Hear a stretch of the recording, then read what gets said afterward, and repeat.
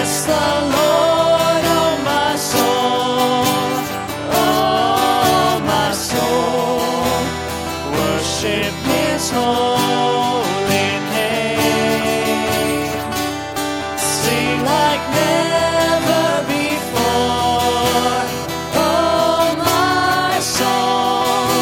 I worship your holy name. If you would take out your outlines, today we are talking about a very important subject. I guess you could even call today Sanctity of Life Sunday. If you recall, earlier this year, we were in a series called 40 Days of Love, and that happened to fall on, quote, the Sanctity of Life Sunday, where thousands of churches across this great land were talking about this subject. And at that time, I said, I want to talk about this, but I don't want to interrupt our series. And so the first chance I get, I will talk about the sanctity of life. And today's message is called simply, Let There Be Life. And I'm taking this from the Ten Commandments. Exodus chapter 20 and verse 13 is very simple. Just 4 words. You shall not murder. Now listen to me. It's the 6th of the 10 Commandments. You say, why is it so far down on the list? I would think that would be number 1. No. The first 4 commandments are man-God related. In other words, God says, let's get the priority right. I'm number 1. And so the first commandment is, God's number 1, you'll have no other God before me. Now, if we kept that one, the other 9 would fall right into place. But have you always made God number 1? There's times in my life when I don't do that. And so we fall short. The second commandment is like unto the first. It is, don't worship idols. Don't create an idol or bow down to it, whether you create an idol with your hands or an idol with your mind of who you think God is. The third commandment is, don't use God's name in vain. Be very, very careful how you use the name of a holy God. And even Christians, I notice, sometimes use God's name like an oh wow, and we reduce it. We use it loosely and unaccounted for. Don't do that. The fourth of the 10 Commandments is, this book says we're to keep the Sabbath day holy. In other words, 1 in 7 days, take off. Don't work. Rest your body and remember God. He even took a day off. Remember, a lot of people say, well, there were 7 days of creation. Not so. There were 6 days of creation. What did God do on the 7th day? He rested. Not that God goes, boy, this earth creation, universe making thing is a real difficult thing. I need a day off. No, God could have kept on going, eons and eons of creating. That wasn't the issue. God says, I did that as an example for you to take a day off. If I do it, follow my lead. Then we come to the 5th commandment, which is, honor your father and mother. We're going to be doing that next month, Mother's Day, June, Father's Day. We're going to do the biblical thing, and we're going to spend those Sundays honoring moms and honoring dads. Now, why are we going to do that? Well, number 1, it's biblical. But number 2, all of these commandments are in descending order. Do you recognize that? God's number 1. Number 2, no images. Number 3, watch how you use my name. Number 4, keep the Sabbath. Those first 4, God-man related. Now the next 6 are man-man related. And you say, well, Bruce, why is honoring your mom and dad number 5?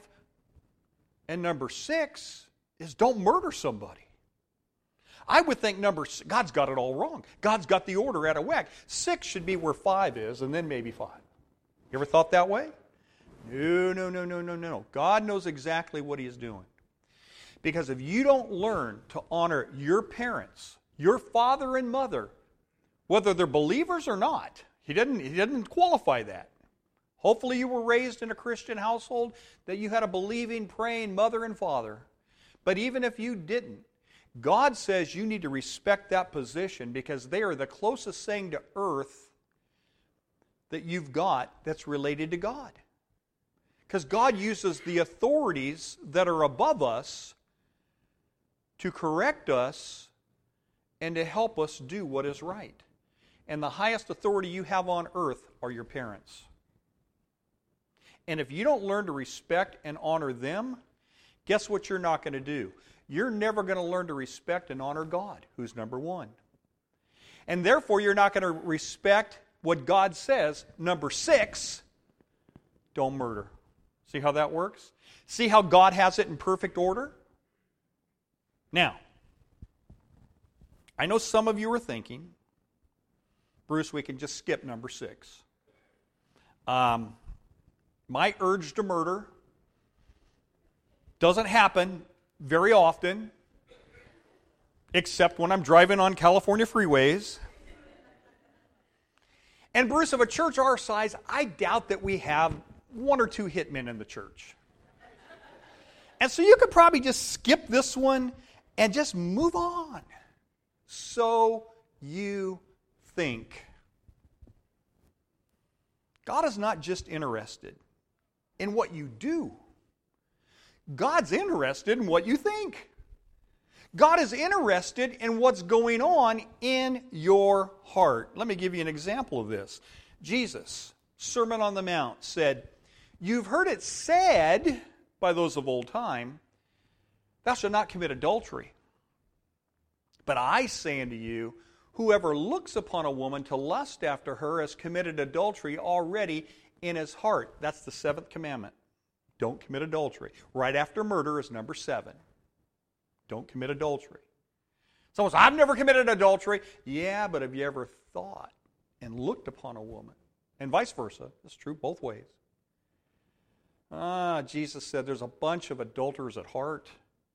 He's looking at what? The way we think and what's going on the inside. Then in that same sermon he says, "You've heard it said by them of old time, thou shalt not murder." That's number 6. "But I say unto you, whoever hates his brother." Now look, he takes it up a notch. And this is really what the 6th commandment was all about in the first place. He says, look, I'm sure that Cain thought about murdering his brother Abel before he ever committed the act, right? It starts where? Up here. And so he says, be very careful how you think. Whoever hates his brother is a murderer of heart. Have you hated someone to the point that you wish that they were dead? A fellow named Clarence Darrow said, "I've never murdered anybody, but I've read a whole lot of obituaries with glee." God's interested in your heart. He's interested in what you think. In America today, here's some statistics for you. By the 6th grade, our young people have watched 8,000 murders and over 100,000 acts of violence on television alone. Every 22 minutes in our country, USA, land of the free, home of the brave, someone is either stabbed, shot, or beaten to death. We have the highest murder rate in the world. And so we read Exodus chapter 20 and verse 13, "You shall not murder." Now I know that seems straightforward enough, but you know what? It's often misunderstood, misappropriated, and misinterpreted. Now, let's take a look at really what it's talking about. What this command, let's start with what it's not. Number 1, it's not prohibiting killing animals, as some would have you think. And they'll hold up signs, thou shalt not kill. The word for kill in the Hebrew is the word murder. That's not what this is talking about. The Bible makes a distinction between human life and animal life. God commanded, did you know this? In the Old Testament, animal sacrifices. You say, Bruce, why would God do that? Is he some bloodthirsty, vindictive God? No. He was trying to teach us a lesson. What was the lesson? Well, if every time you sinned, you had to offer an animal sacrifice, pretty soon you're going to kind of get to the point, well, there is a very high cost to sin, right? You know, we don't think about sinning today because we don't associate it with having to offer an animal. And he's trying to teach us that, you know, once you run out of sheep to offer, you know, once you run out of animals to sacrifice, your flock is diminishing. You want to throw up your hands and say, God, who can do this? And God's saying, yeah, that's the purpose of the law. I want you to see that you can't do it. And one day a Savior's coming. The Lamb, behold the Lamb of God, John said, who takes away the sin of the world. I want you to look at that one-time sacrifice for all-time sacrifice. Because really the blood of bulls and goats didn't even touch the sin problem. Never did. Jesus' blood on the cross not only went this way for us, but it went that way for them. And every sacrifice that they offered in the Old Testament was looking forward to Jesus Christ. Every offering that they made was an act of faith. And how is man saved today? For by grace you are saved through faith. So it's always an act of faith. But there's a high cost to sin. And that high cost to sin leads us to run to Jesus and say, Jesus, save me. It's not talking about, number 2, killing animals for food. It's okay to kill animals for food. Bruce, do you have a passage on this? Yes, Genesis 9, verse 3. And this leads me to think that up to this point, mankind were basically vegetarians. Because now he says everything, not some things, but everything that lives and moves will be food for you. Just as I gave you the green plants, I now give you what? Everything. What's that include? Animals. So, what's God saying in Genesis chapter 9? If you want to be a vegetarian, fine. If you want to have a steak, fine. If you like tofu, have at it, I say. I'm sort of a meat and potatoes man myself. Number 2, it's not prohibiting capital punishment. Some people, when the state is going to take a life, and this is a very serious thing, will protest, and they'll hold up signs that say, thou shalt not kill. But that's not even what the Hebrew says. It says, thou shalt not murder. Leviticus 24:17 says, anyone who commits murder shall be put to what? Death. The principle is a life for a life. So some things the Bible even recognizes are so heinous that death is required. And God authorizes the government to carry this out. Not you and me. Not you and me. Vengeance is mine, saith the Lord. This is God's method. Not for my vengeance, but God says, for my vengeance, I'm going to use governments that are working properly to do this. Look at Romans chapter 13, verse 4. The government, not you, don't take justice into your own hands. That is not your right. This is the way God operates. Just as your parents were an umbrella of authority over you, so is the government. God uses governments, authorities to shape us and to mold us. Obey the laws of the land. Pray for those in high places. The government is there to serve who? God. And when governments are working right and properly, God is served. And when they're not, well, you know the consequences. They're there to serve God for your benefit.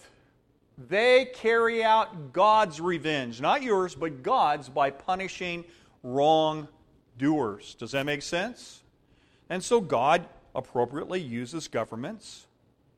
And when capital punishment is needed, God has provided a way to carry that out. Now, when President William McKinley was assassinated, his assassin was caught. He was convicted, and he was executed in 53 days. Do you think that would happen today? Not a chance. Years and years and years take place before an execution happens. And that's one of the reasons Oliver Wendell Holmes said, justice delayed is what? Justice denied. Now, some people say, but Bruce, I don't think capital punishment really deters criminals. To which I say, it does for the one killed. Someone says, no, just give them a life sentence in prison. Do murders ever happen in prison, folks? And very often they happen from people that have committed murder before and they know they're never getting out. What else are you going to do to me? For the one that murders, when justice is applied to him, that person will never murder again. Number 3, this commandment is not talking about prohibiting going to war, as I've heard people say. Ecclesiastes 3:8 actually says, did you know this? The Bible actually says, there is a time for war. Did you know that God actually commanded His people to go to war and destroy another people because those people had gotten so wicked that God says, we got to take every single one of them out. It's not just taking over land. Remember, when they took over the Promised Land, they had to fight battles, right? But God says, you cannot have the Promised Land until the iniquity of the Amalekites is full. What's He talking about there? He says, that nation can continue to live. I will continue to tolerate these wicked people until I'm up to here. There comes a point when a nation gets so corrupt and so wicked that God will have another nation take them out. And you know what the straw was that finally God says, no more. They cannot exist anymore. You know what they were doing? They were committing child sacrifice to a god named Moloch. He was an iron god, and many of these iron gods, a bull-like god, had mechanical arms, and they would light a fire in the belly of this god called Moloch and get that thing scorching hot. And the people would bring their newborn babies, and the mechanical arms would come out on this Moloch. You can just imagine these flaming hot, brazen hot arms coming out. And the parents would lay their baby in the arms of Moloch. And it's sizzling as the arms of Moloch now are retracted in and dropped into the belly of this God. God said, that's enough. Take them out. I'm done with these people. And rightfully so. There is a time for war. God commanded it. There are some things worth fighting for. I think freedom's worth fighting for. How about you? I think defending the innocent is worth fighting for. And I think stopping evil is worth fighting for. Now, I know you got to choose your battles carefully. Count the cost. Make sure you're biblically in line with Scripture. But if we do nothing, what did the fellow say? All that's necessary for evil to triumph is for good men to do nothing. And then evil takes over. Don't want that to happen. So, what this command is not about, it's not about prohibiting killing animals. It's not about prohibiting capital punishment, as some would have you to believe. And it's not about prohibiting going to war. So, how is this command applied to us? Right here, and in the good old USA, our nation, how is it applied in our families? Number one, God says, no to suicide. God says, no to suicide. There is never, ever, ever a reason that you should take your own life. Get it? Good. I want to instill that in you. And there's a reason for that. Suicide is the number 2 killer in our nation among college students. And it's the number 3 killer in our nation among high school students. More kids are killed by suicide every year than in traffic accidents. People say, "It's my life. I can do what I want with it." No, you can't. Not according to my book. Not according to what my God has to say about that. He says, no, you don't. You don't have the right to take your own life. You say, "Bruce, where's that verse in the Bible?" Feeling better. Thank you for your prayers. Men's group, thank you for your prayers. My Bible class, thank you for your prayers. Church, thank you for your prayers this morning. The tide always comes back in. The sun will shine again. You matter to God. You have a purpose in life, and He can help you with your despair no matter what it is. Number 2, God says no to mercy killing. Euthanasia is what they call it today. It's causing the death of someone because of a deformity. They don't belong in society. They're deformed. Or just maybe old age. They've lived long enough. Time to take them out. Or maybe disease. This child's going to be born with a disease. They won't live very long. Their quality of life won't be that great. So just euthanize them. Or even worse, it's just inconvenient to have a baby right now. God says, you don't have the right to do that. Job 12, verse 10, it is God who directs the lives of His creatures. Every man's life is in His power, not yours. Every man's life. Only God has the right to determine when I should stop living. It's His choice. There was a guy who thought he had the right to determine who was fit to live and who wasn't. His name was Adolf Hitler. God says, no, you don't have that right. Number 3, God says, no to abortion. God says no to abortion. Psalm 139:13 through 16. Listen to this verse. Listen to the person talking. Listen to the pronouns here. You, God, created every part of me. That's a person. You put me together in my mother's womb. When my bones were being formed, when I was growing there in secret, you knew I was there. You actually saw me before there was ultrasound. You saw me before I was born.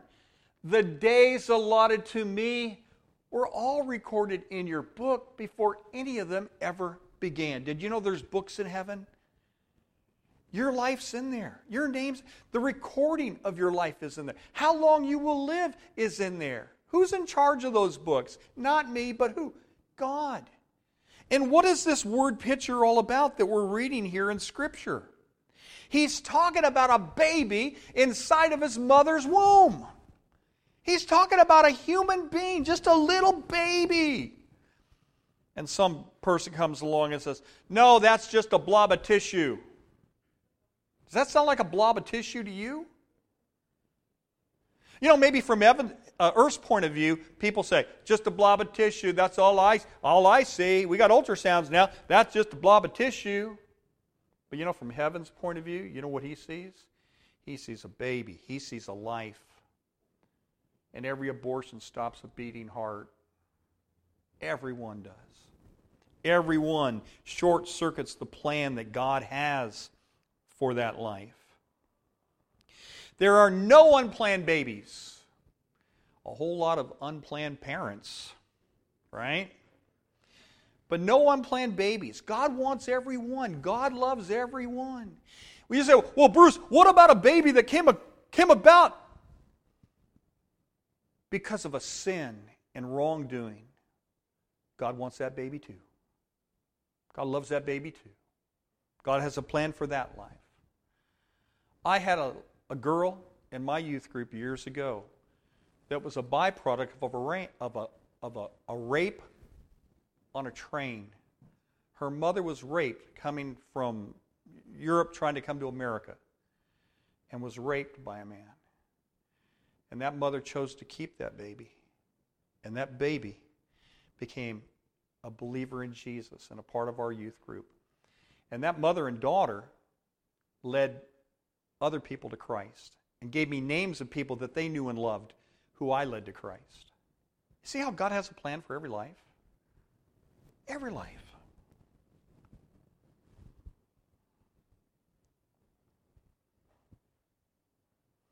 Shocking facts on abortion. This National Right to Life Society got these from 1973, that's a big date, you all know about that, to 2015, 58,586,256 abortion took place right here in America alone. That means about 25% of all pregnancies in America end in abortion. That's like 1 in 4. Okay, 1, 2, 3, 4. Tony, you're not here. 1, 2, 3, 4. Just go down the row. 1 in 4. Isn't that staggering? Isn't that heartbreaking?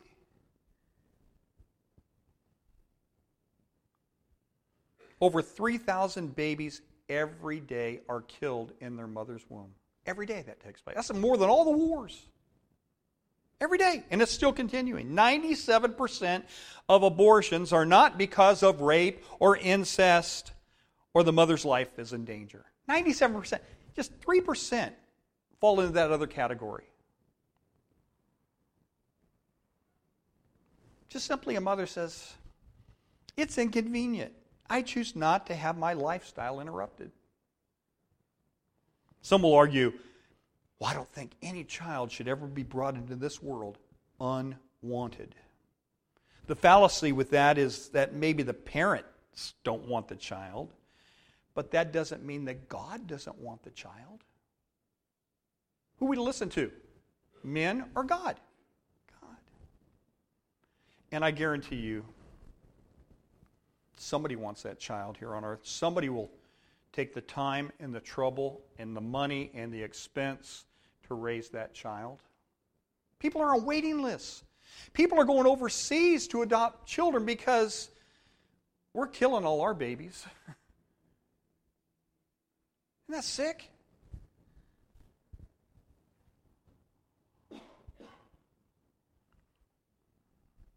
Now, I know guilt can be overwhelming. I want to end on a high note. I want to talk some positive stuff here. I don't want you leaving with a whole lot of pain and a whole lot of stain, especially there may be somebody here today that's had an abortion. You know what? God loves you too. And just like any other sin, the good news is you can repent of that one and God will forgive even you. Isn't that good? Maybe God brought you here today to say, you've been beating yourself up. Maybe you felt guilty over that for years. You don't have to feel guilty anymore. Just turn to Jesus. Say, Jesus, I'm so sorry. I messed up. If I could take it back, I would. Right now, Father, I need to get rid of this guilt. I need to get rid of this pain, this stain in my life. And He will do it. My God is eager to forgive. If I learn anything about the prodigal son's story, it's this. It's not how far from God you've wandered. It's just one step back, right? Didn't the father see the child while he was a long ways away and run to meet that child? He is anxious to forgive. He is eager to forgive, no matter what you've done here in this life. God will forgive you. And one other thing, and I'll close with this. Did you not know that the Bible was written by let me say it this way. Most of the Bible, most of this book was written by 3 murderers. Did you know that? Let's start with Moses. The Pentateuch, the first 5 books of the Bible were written by a murderer. David was an adulterer and a murderer. The longest book in the Bible, I think 150 chapters, the book of Psalms, written by who? A murderer, who God describes as a man after God's own heart. Then there was this guy named Saul, Saul of Tarsus. His name was changed to what, folks? Paul. He held the coats of the men that stoned a deacon in the church by the name of Stephen to death. And then he would wreak havoc on the church, imprisoning Christians, torturing Christians. You know how many books of this New Testament he wrote? 13. Tell me we don't have a loving and forgiving God. If He can forgive Saul of Tarsus, if He can forgive these 3 murderers, He can forgive you. Amen? That's the message of grace. It doesn't matter where you've been, but what direction are your feet headed now? Let's pray. You know, you matter to God. And your conception and birth were not by accident. God planned you. And He wants you and His family. He has a purpose for every life, including yours. And you know what? We've all made mistakes. Every single one of us. The Bible says all have sinned and fallen short of the glory of God. There's none righteous, no, not even one. We've all done things that we've regretted. But the good news is God can bring good even out of our own bad choices. And so, Father, forgive us and give us a brand new, fresh start today. In Jesus' name, amen. Let's stand together and sing to the Lord.